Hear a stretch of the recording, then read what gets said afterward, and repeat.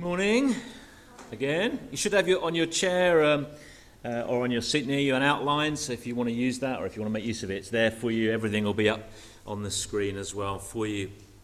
Now, a few years ago, I had the amazing privilege to spend 10 days in India doing some Bible teaching for some churches over there, and I had the really humbling experience of meeting some amazing people, some fantastic people who were just so passionate about God and the Lord Jesus and living for Him and serving Him, even in often really quite difficult situations. There's some pictures here of some of the folks I met. Here's a group there. You can see me in there in the picture somewhere, and Andy Hunter, who some of you will know. We preach Christ crucified, as it says there, a real testimony to the transformation of the gospel in these people's lives. Should be another one coming up for you there of people just worshipping the Lord together. It was great to see how enthusiastic they were to sing in worship. And here was another small church. This was the church meeting in a home that we visited, and the children. And then there should be another one there. This was all the children in a home. This was in a little village out in the middle of nowhere.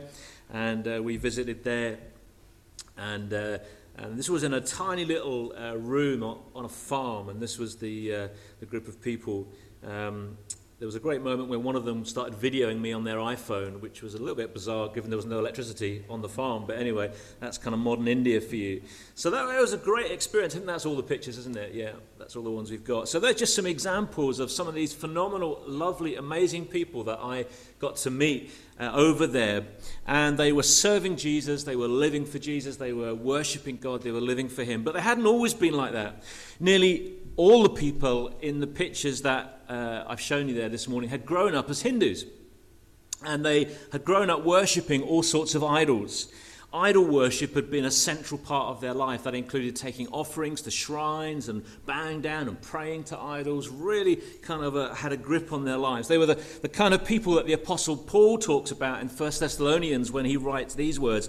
They tell how you turn to God from idols to serve the living and true God, and to wait for His Son from heaven, whom He raised from the dead, Jesus, who rescues us from the coming wrath. And just 100 yards from one of the buildings I visited was a shrine to an idol. There's a picture of it here for you. This was just literally 100 yards outside of the church building, and this was this shrine. People would go, and you'd see them going in, taking food and taking offerings and bowing and praying to the idol up there on the wall, the picture.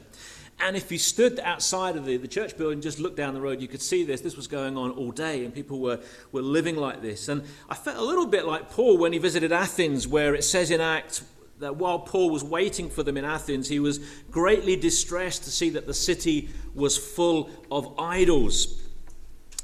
It's worth remembering that approximately 1.2 billion Hindus live in this world, people who actively are engaged in idol worship. And there's possibly another sort of 800 million people as well who are not Hindus but are also engaged in idol worship as part of their belief system and their life. So perhaps up to 2 billion people in the world this morning who actively engage in idol worship. Active worship and devotion to physical idols is still alive and well here on planet Earth. Probably around 25% of the world's population actively engage in worshiping physical idols. I took this picture of an outdoor shop. This was one evening just in the city where we were staying, of an outdoor shop selling idols. You could go and buy this idol, and they were doing lots of business. People were literally engaged in idol worship everywhere. There were temples, there were shrines, it was everywhere. But it was so great to meet so many people who, like the believers in Thessalonica that Paul wrote to, had turned to God from these idols. Their lives had been changed by an encounter with God and through the gospel, and they were now worshipping the living and the true God and His Son, the Lord Jesus. My initial reaction to seeing all these idols was genuinely a little bit like Paul's. It was distressing. It really was distressing. The spiritual darkness was tangible. You could feel it. There was a real demonic oppression around you. It was really quite horrible. And then my reaction turned to a kind of self-righteous pride and smugness, as I was glad that I wasn't as ignorant as these people who were worshipping these lifeless idols. I was so glad I wasn't like them. You know, I have never worshipped, I've never bowed down, I've never prayed to an image or an idol in my life. And it seems to me, from a kind of Western worldview point of view, it just seems bizarre to even think about doing that. These are just clearly lifeless statues. They're just lifeless images. So why would you do that? Why would you have your whole life wrapped up in worshipping something like that? And yet, 2 billion people approximately this morning do. 2 billion people in the world do live like that. People, many and probably most of whom are much smarter than I am, much more intelligent than I am, and much better educated than I am. But it got me to thinking about whether I was worshipping idols in other ways. I've never bowed down, I've never prayed to an image, I've never done that. But in what other ways might we be worshipping idols? Not physical idols of false gods, but things in my life that I allow myself or I allow God to be replaced by. Are there things in my life, are there things in your life that we give our heart to, that when we're meant to give our hearts to God? Because if they are, or if there are, then we have idols in our lives. We might not be bowing down and worshipping a physical image, but we're still worshipping something that God has created instead of worshipping the Creator. See, according to the Bible, idolatry, which is the activity of making and worshipping an idol, idolatry is giving that which belongs to God to something or to someone else. It's worshipping something that's been created rather than worshipping the Creator. That is the definition of idolatry. Worshipping something that God has created rather than worshipping the Creator himself.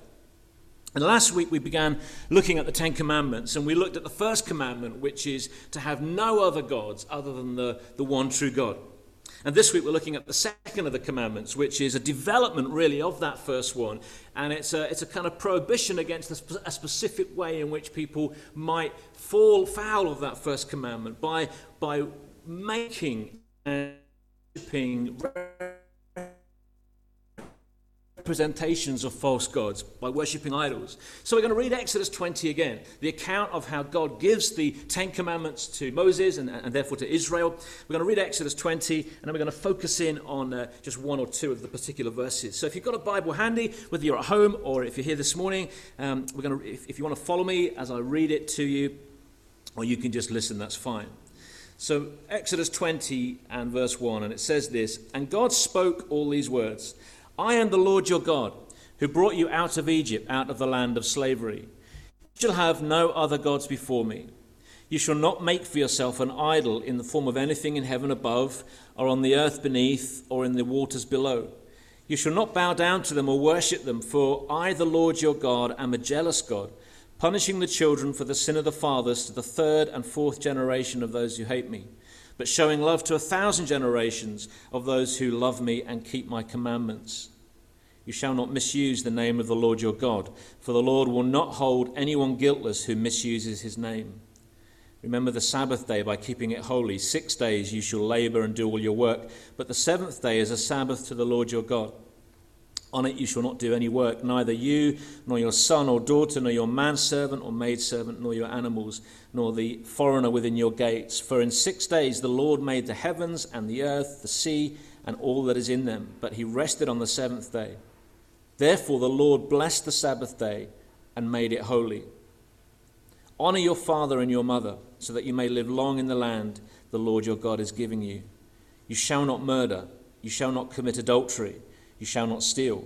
You shall not give false testimony against your neighbor. You shall not covet your neighbor's house. You shall not covet your neighbor's wife or his manservant or maidservant, his ox or donkey or anything that belongs to your neighbor. When the people saw the thunder and lightning and heard the trumpet and saw the mountain in smoke, they trembled with fear. They stayed at a distance and said to Moses, "Speak to us yourself and we will listen. But do not have God speak to us or we will die." Moses said to the people, "Do not be afraid. God has come to test you, so that the fear of God will be with you to keep you from sinning." The people remained at a distance while Moses approached the thick darkness where God was.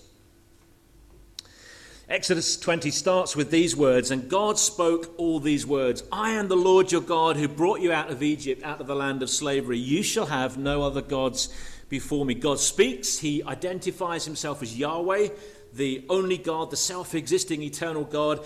And then he commands his people to have no other gods. He's the only God, so don't have any other gods. And then in a development of that first commandment, he says this: you shall not make for yourself an idol in the form of anything in heaven above, or on the earth beneath, or in the waters below. For you shall not bow down to them or worship them. For I, the Lord your God, am a jealous God, punishing the children for the sin of the fathers to the third and fourth generation of those who hate me, but showing love to 1,000 generations of those who love me and keep my commandments. Now, before we get into what idolatry is and why it's a problem and how we can deal with it and how it might look in our own lives, I just want to briefly deal with the second half of this commandment, because it says here that God punishes the children for the sin of the fathers to the third and the fourth generation of those who hate him, but that he shows love to 1,000 generations of those who love him and keep his commandments. So what is all this about? We need to deal with this first. Well, firstly, this is a way of contrasting those who love God with those who hate God. It's contrasting two different ways of living and two different ways of relating to God. Some people will love God and therefore they'll obey his commandments, while others will hate God and therefore they'll be disobedient to his commandments. It's two ways of living that are being contrasted here. Those who hate God and disobey his commandments will face God's punishment, but those who love God and who are therefore obedient to him, they receive and experience his love. That's the first point. Secondly, it's a way of demonstrating God's heart and desire towards those he's created, because God's punishment is limited in comparison to his blessing. His punishment here, as it's written about, is limited in comparison to the blessings that he gives. In this statement, God's judgment is limited to 4 generations, whereas his blessings go to 1,000 generations. Now, we're not meant to take this 4 generations and 1,000 generations literally. It's a way of speaking in order to make a point. I guess you could call it hyperbole. It's an exaggerated form of speech to make a point, to help us understand something. Just like we might say to our kids, how many millions of times have I told you to pick up those dirty socks off the floor? And the point is that God's heart and his desire to bless those he's created is greater, much greater than his desire to punish. That's kind of the point that's being made here. God's desire to bless those he's created is so much greater than his desire to punish. He is holy, he's righteous, so he has to and he will punish sin, and he does that, but his love for his creation is greater.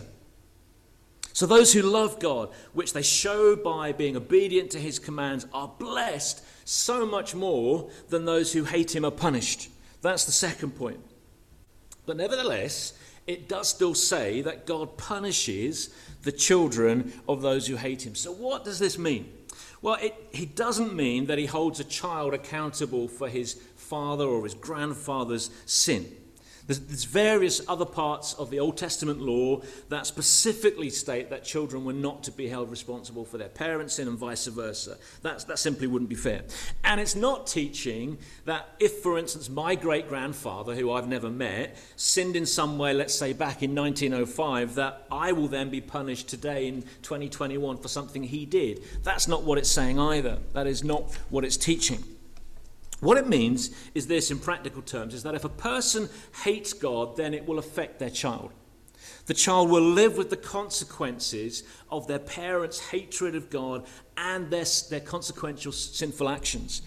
If a man murders somebody, for instance, then he alone is responsible before God for that murder, for his sin. But his children will sadly have to live with the consequences of what the father has done. The child of a murderer will be negatively affected in all sorts of ways. Sin rarely just affects the person that commits the sin. We often think that if we sin, it's just us, and if it's private, no one else knows about it. But sin always affects other people. Even secret sins affect other people. It affects the spiritual climate we live in, even in church life and so on. And sadly, what often happens in life is that children go on to repeat the sins of their parents. They're raised in a sinful environment and they go on to do exactly the same sins that their parents do. It doesn't always happen, it doesn't have to be that way, but it often does. Men who commit domestic abuse against their wives often had fathers who did exactly the same thing. They go on repeating the kind of patterns of sin. The son who sins in the same way as his father is personally responsible for his own sin, can't blame it on his father, but it is one of the consequences of his father's sin. And when we sin, it's rarely just ourselves that are affected. And that's one of the reasons why we need to really take sin seriously, because it's never just us. It's never just us that's affected. And even a person's secret sin can have negative consequences on other people. So in that way, the children of those who hate God and disobey him end up being punished, not directly by God, but by the environment and by the situations that they live in. Not just the person who sins, but also for those around him. And we see this particularly bound up with hatred of God and rejection of God and the practice of idolatry, the worship of things that have been created rather than the worship of the Creator. This is one of the ways in which it plays out. So let's turn to Romans chapter 1, verses 18 to 32. We see this kind of taught here in Romans and explained in a bit more detail for us. Romans chapter 1. The Apostle Paul here is describing how humanity as a whole rejected God, the Creator, and turned instead to worship things that the Creator had made. And then Paul explains what the consequences of that rejection of God are for the whole of humanity. It's a historic description of what's happened to humanity, but it's also an ongoing description of what humanity continues to do. So let's read the passage. Romans chapter 1, we're going to read from 18 to 32. Again, you can just listen as I read it to you. So Paul is writing a historical description of what's happened, but also this is an ongoing description of what is happening in humanity. The wrath of God is being revealed from heaven against all the godlessness and wickedness of men who suppress the truth by their wickedness, since what may be known about God is plain to them, because God has made it plain to them. For since the creation of the world, God's invisible qualities, his eternal power and divine nature, have been clearly seen, being understood from what has been made, so that men are without excuse. For although they knew God, they neither glorified him as God nor gave thanks to him. But their thinking became futile, and their foolish hearts were darkened. Although they claimed to be wise, they became fools. This is the key. And exchanged the glory of the immortal God for images made to look like mortal man and birds and animals and reptiles. Therefore, God gave them over in the sinful desires of their hearts to sexual impurity, for the degrading of their bodies with one another. They exchanged the truth of God for a lie and worshipped and served created things rather than the Creator, who is forever praised. Amen. Because of this, God gave them over to shameful lusts. Even their women exchanged natural relations for unnatural ones. In the same way, the men also abandoned natural relations with women and were inflamed with lust for one another. Men committed indecent acts with other men and received in themselves the due penalty for their perversion. Furthermore, since they did not think it worthwhile to retain the knowledge of God, he gave them over to a depraved mind to do what ought not to be done.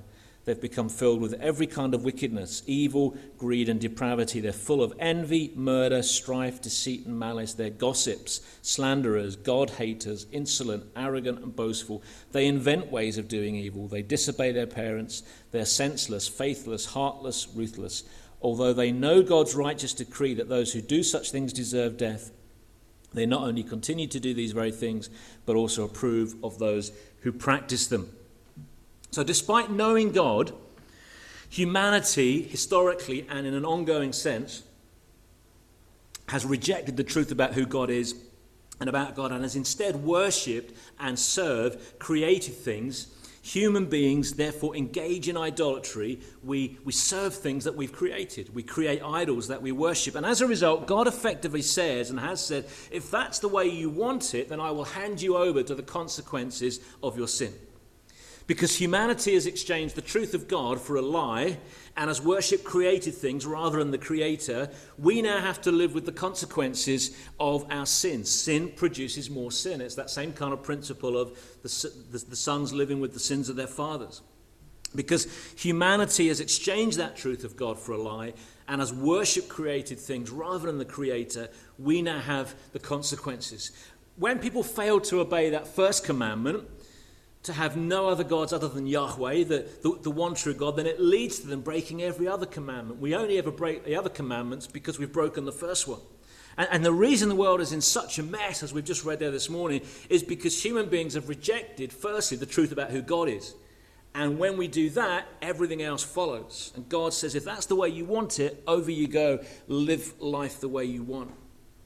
We saw last week how God created every single human being to live in a relationship with him and to worship him, to bring him glory. That's why we were created. That's why we exist. But when we fail to do that, or when we choose not to do that, and instead we give our love to someone or to something other than God, then we provoke God's jealousy. He says this, I am the Lord your God and am a jealous God. Now, when we think about jealousy, we normally think about it in a negative way. It's usually the kind of jealousy that we have or we see in other people is an unpleasant jealousy. It's a kind of petty sort of thing. But God's jealousy isn't like that. He says in Joshua 24:19, we read these words, He is a holy God. He is a jealous God. So God's jealousy is a holy jealousy. It's a sinless jealousy. It's perfect and pure jealousy. When we're jealous, it's usually because we're being envious of someone else. They have something that we want that doesn't belong to us, and so we become unhappy and bitter and twisted and all that kind of thing. And that unhappiness and that jealousy often then leads to all kinds of really bad, sinful behaviors and attitudes. God's jealousy is different because God's jealousy is pure and holy. He wants our hearts. He wants our minds. He wants us. He wants our worship and our glory. He doesn't need it, but he wants it. He's jealous for it because it belongs to him. The word jealous can equally be translated as zealous. God is zealous for our affection, for our love, for our worship. He's jealous. He is zealous for it. He wants it back. We've stolen it from him. He created us to give it to him, and yet we've stolen it from him, and we've loved other things. We've loved other people or other things. We've worshipped created things rather than the Creator. In Exodus 34, Verse 14 we read, do not worship any other God, for the Lord, whose name is jealous, is a jealous God. One of God's names is jealous. That's one of his names in the Bible. He made us for his glory. We are his, yet we give ourselves to other gods, gods that are not gods, false gods, and to idols. So his jealousy isn't the kind of nasty, petty, envious jealousy, the kind of jealousy that we're prone to.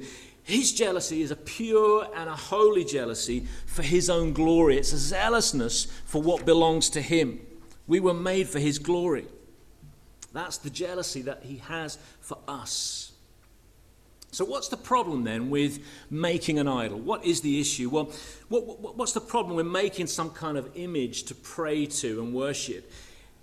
Often a lot of people sometimes make images or pictures or idols of Jesus himself or Jesus on the cross. Well, what's wrong with that if it's well-meaning? Well, firstly, God doesn't want us to create some kind of image or statue of him or of Jesus because he's spirit. God has no form. In Deuteronomy 4, we read these words, you saw no form of any kind the day the Lord spoke to you at Horeb out of the fire. Therefore, watch yourselves very carefully, so that you do not become corrupt and make for yourselves an idol, an image of any shape. God is spirit. He has no material form of any kind. So any kind of idol or shape that we create to represent God or represent Jesus will be inaccurate. It's not him. We'd just be praying to an image or an idol of him. And we would kind of take our attention off him and we'd be praying to an image of him. That's why we shouldn't have statues or pictures of God or Jesus, because they're incapable of representing who he really is. And we're effectively worshipping a God that we've created, again, rather than worshipping the Creator. So it's important that we don't have statues or images of God or Jesus, no matter how well-meaning we might be in doing that, because it isn't God. He is spirit. He's unseen. And any statue or image or representation of Jesus we try to make is incapable of representing him properly. That's one of the reasons I think in the Bible we don't have a physical description of Jesus, because we're not meant to be trying to recreate some physical description. We're meant to be worshipping God who is spirit. You can't represent God's eternal self-existence with a statue or with an image. You just can't do it. You can't capture it. The idol or the image of the statue would be a created thing, created by the worshipper themselves. It wouldn't be the Creator. It would be rejecting the truth of God for a lie. But not only is the second commandment a prohibition against making an image or a statue of God or Jesus, it's also a prohibition against creating a physical image or statue of anything else, a bird, or something in the sky, on the ground, or whatever. Worshipping anything that's been created by God, or worshipping an image of something created by God instead of worshipping God himself, is to fall for a lie. It's a deception. We're being deceived. And what we see as we study the Bible is that the origin of that lie, to worship created things rather than the Creator, the origin of that lie is Satan himself. He is the deceiver. One of the names of Satan is the deceiver, and he comes and he deceives us and gets us to worship created things rather than worshipping the Creator. And that's one of his greatest lies, is to get people to worship things other than the Creator. So according to the Bible, when a person worships a physical idol, they're actually worshipping a demon, one of Satan's agents. Psalm 106, 37 to 39, speaking about the people of Israel, says this: they worshipped their idols, which became a snare to them. They sacrificed their sons and their daughters to demons. They shed innocent blood, the blood of their sons and daughters, whom they sacrificed to the idols of Canaan, and the land was desecrated by their blood. And we see this a number of other places, including in the New Testament, this concept that actually the power behind the lie of worshipping that idol or that demon is demonic. An idol is just a lump of wood or stone or metal. It has no power in and of itself. It's just a lump of wood. But the spiritual power behind that, the spiritual power behind the deception, is demonic. It's from Satan himself. I experienced that when I was in India, when I was surrounded by real physical idolatry. There was a tangible sense of evil in the air. I'm not just exaggerating. You could feel it. It was horrible. There was real spiritual darkness. So we need to get rid of any kind of image or statue. Anything that is that leads us away from worshipping God, who is formless, who is spirit, who is eternal. Anything like that, we need to get rid of it, get it out of our house, and don't have it, whether it's a picture or an idol or whatever. Idols are ultimately demonic, and we have to get rid of anything from our lives that would be a lie and lead us away from worshipping the Creator. Now, having said all of that, it's probably unlikely that most of us will have a physical idol in our house. Most of us weren't worshipping idols before we became Christians. If any of us would be tempted to start sort of worshipping an idol, it's probably unlikely that's ever going to happen, isn't it? We're, because of our Western worldview, we're probably not likely to do that. So what relevance does this command have for us then? If we're not going to be tempted to worship a physical idol and start doing that, what relevance has it got for us? Well, idolatry isn't just limited to worshipping a physical idol or a statue or an image. Idolatry at its broadest and widest sense is whenever we give what belongs to God to someone or to something else. Look at Colossians 3, for instance. Paul says this: "Put to death, therefore, whatever belongs to your earthly nature, sexual immorality, impurity, lust, evil desires, and greed, which is idolatry. Because of these, the wrath of God is coming." Paul says here, and he says it in Ephesians 5 as well, that greed is idolatry. So what does he mean? Well, he doesn't mean about being greedy for food, although that could be an idol in and of itself, but that's not the kind of greed he's talking about. This is about kind of covetousness, desiring something that doesn't belong to us. And it's often translated as covetousness as well in the New Testament. And greed or coveting is essentially this: it's dissatisfaction with God, it's dissatisfaction with his provision, it's a desire for something or someone that doesn't belong to us, and is therefore the worship of a created thing rather than the Creator. That's why greed is idolatry. Greed is idolatry because it's an inappropriate desire for more of something or someone else, and it's when a person focuses on things or people instead of God. We create an idol out of someone or something when we desire it or them more than we desire God. So when we give our hearts to someone or to something more than we do to God. And when we do that, we're effectively exchanging the truth of God for a lie. We're worshipping created things rather than the Creator. And this is much more subtle, isn't it, than worshipping a physical idol. That's obvious. We can see that. This is much harder to spot in our lives. But it's just as dangerous and it's just as wrong. For instance, if my career is more important to me than God, then it's become an idol to me. When my house is more important to me than God, then it's become an idol to me. When my comfort, my leisure is more important to me than God, then that's become an idol to me. When another person becomes more important to me than God, they've become an idol to me. I'm beginning to replace the Creator with something that's been created. So how can we spot the idols in our lives? What can we do about this? Well, the first question to ask is this: who or what has my heart? Who or what has your heart? Jesus teaches, for instance, that what we do with our money shows where our heart is. It shows who we really love and worship. He says this: for where your treasure is, there your heart will be also. Where your money is where your heart is. An audit of our bank statements can be a really good way of revealing who or what really has our hearts. What do we spend our money on? How do we decide what to do with our spare cash? But idolatry is much wider than just money, and much wider than what we do with our money. I came across this really useful tool when I was preparing for this morning. 8 things that we can do that will help us discover if we have idols in our lives. The kind of questions we can ask ourselves. Firstly, examine your imagination. What do you daydream about? When your mind wanders, is it to things like cars and houses, or things like success, or the approval of other people? Examine your imagination. Examine your attention.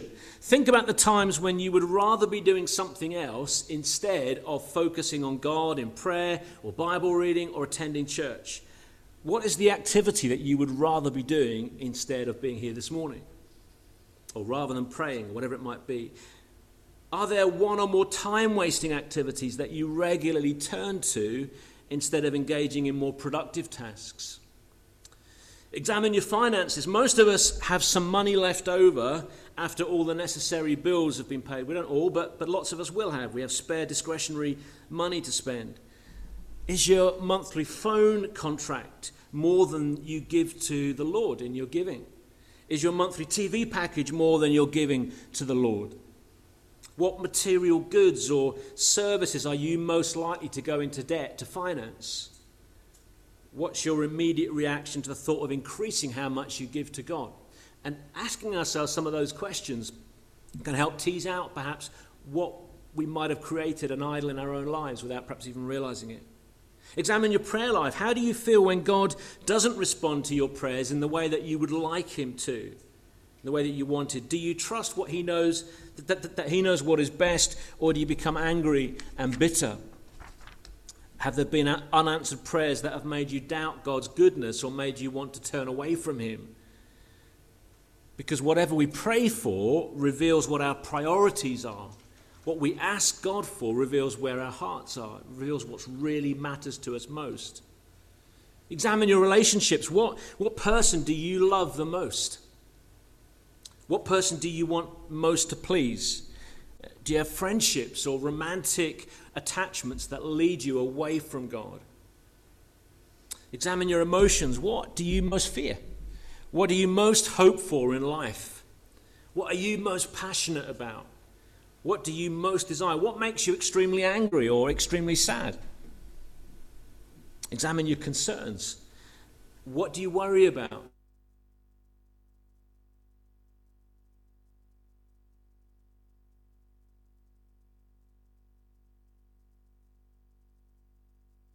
Past and future. If you had a time machine and could travel into either the past or the future, what would you use it to change? What really matters to you? What makes you nostalgic? What are your biggest regrets? What do you most want to happen in the future? What would cause you to despair if it come to pass? These are 8 really great questions that can just help us kind of dig into our heart, these cravings and desires of our hearts. On the front of your outline, I've put them on the back as well. And if you pick up your outline and take a little kind of worksheet, what I want to challenge you to do today, and I'm going to be emailing this out this afternoon as well, but to those of you at home, but what I want to challenge you all to do this week is to take this home, okay? So I don't want to see any of these left on the chairs. Take this home. Get some time alone and ask yourselves prayerfully, come before God prayerfully and work through these questions. and ask yourself and kind of peer into your heart and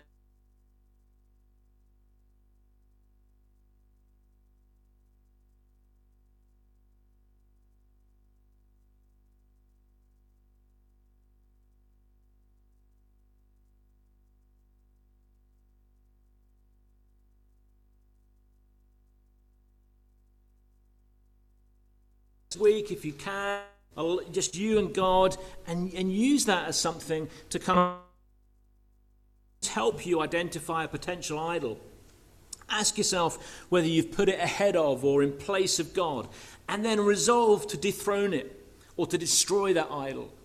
Because anything that captures our hearts and our minds and displaces or competes with Jesus is an idol that needs to be dethroned and destroyed. So if these questions help identify and write them down, and then pray about the idol using the prayer on your outline. There's nothing magical in the prayer, but it's just a way of confessing that sin, confessing that idol, and renouncing it and removing it from your life. It's a tool that I kind of commend to you, and hopefully you might find useful.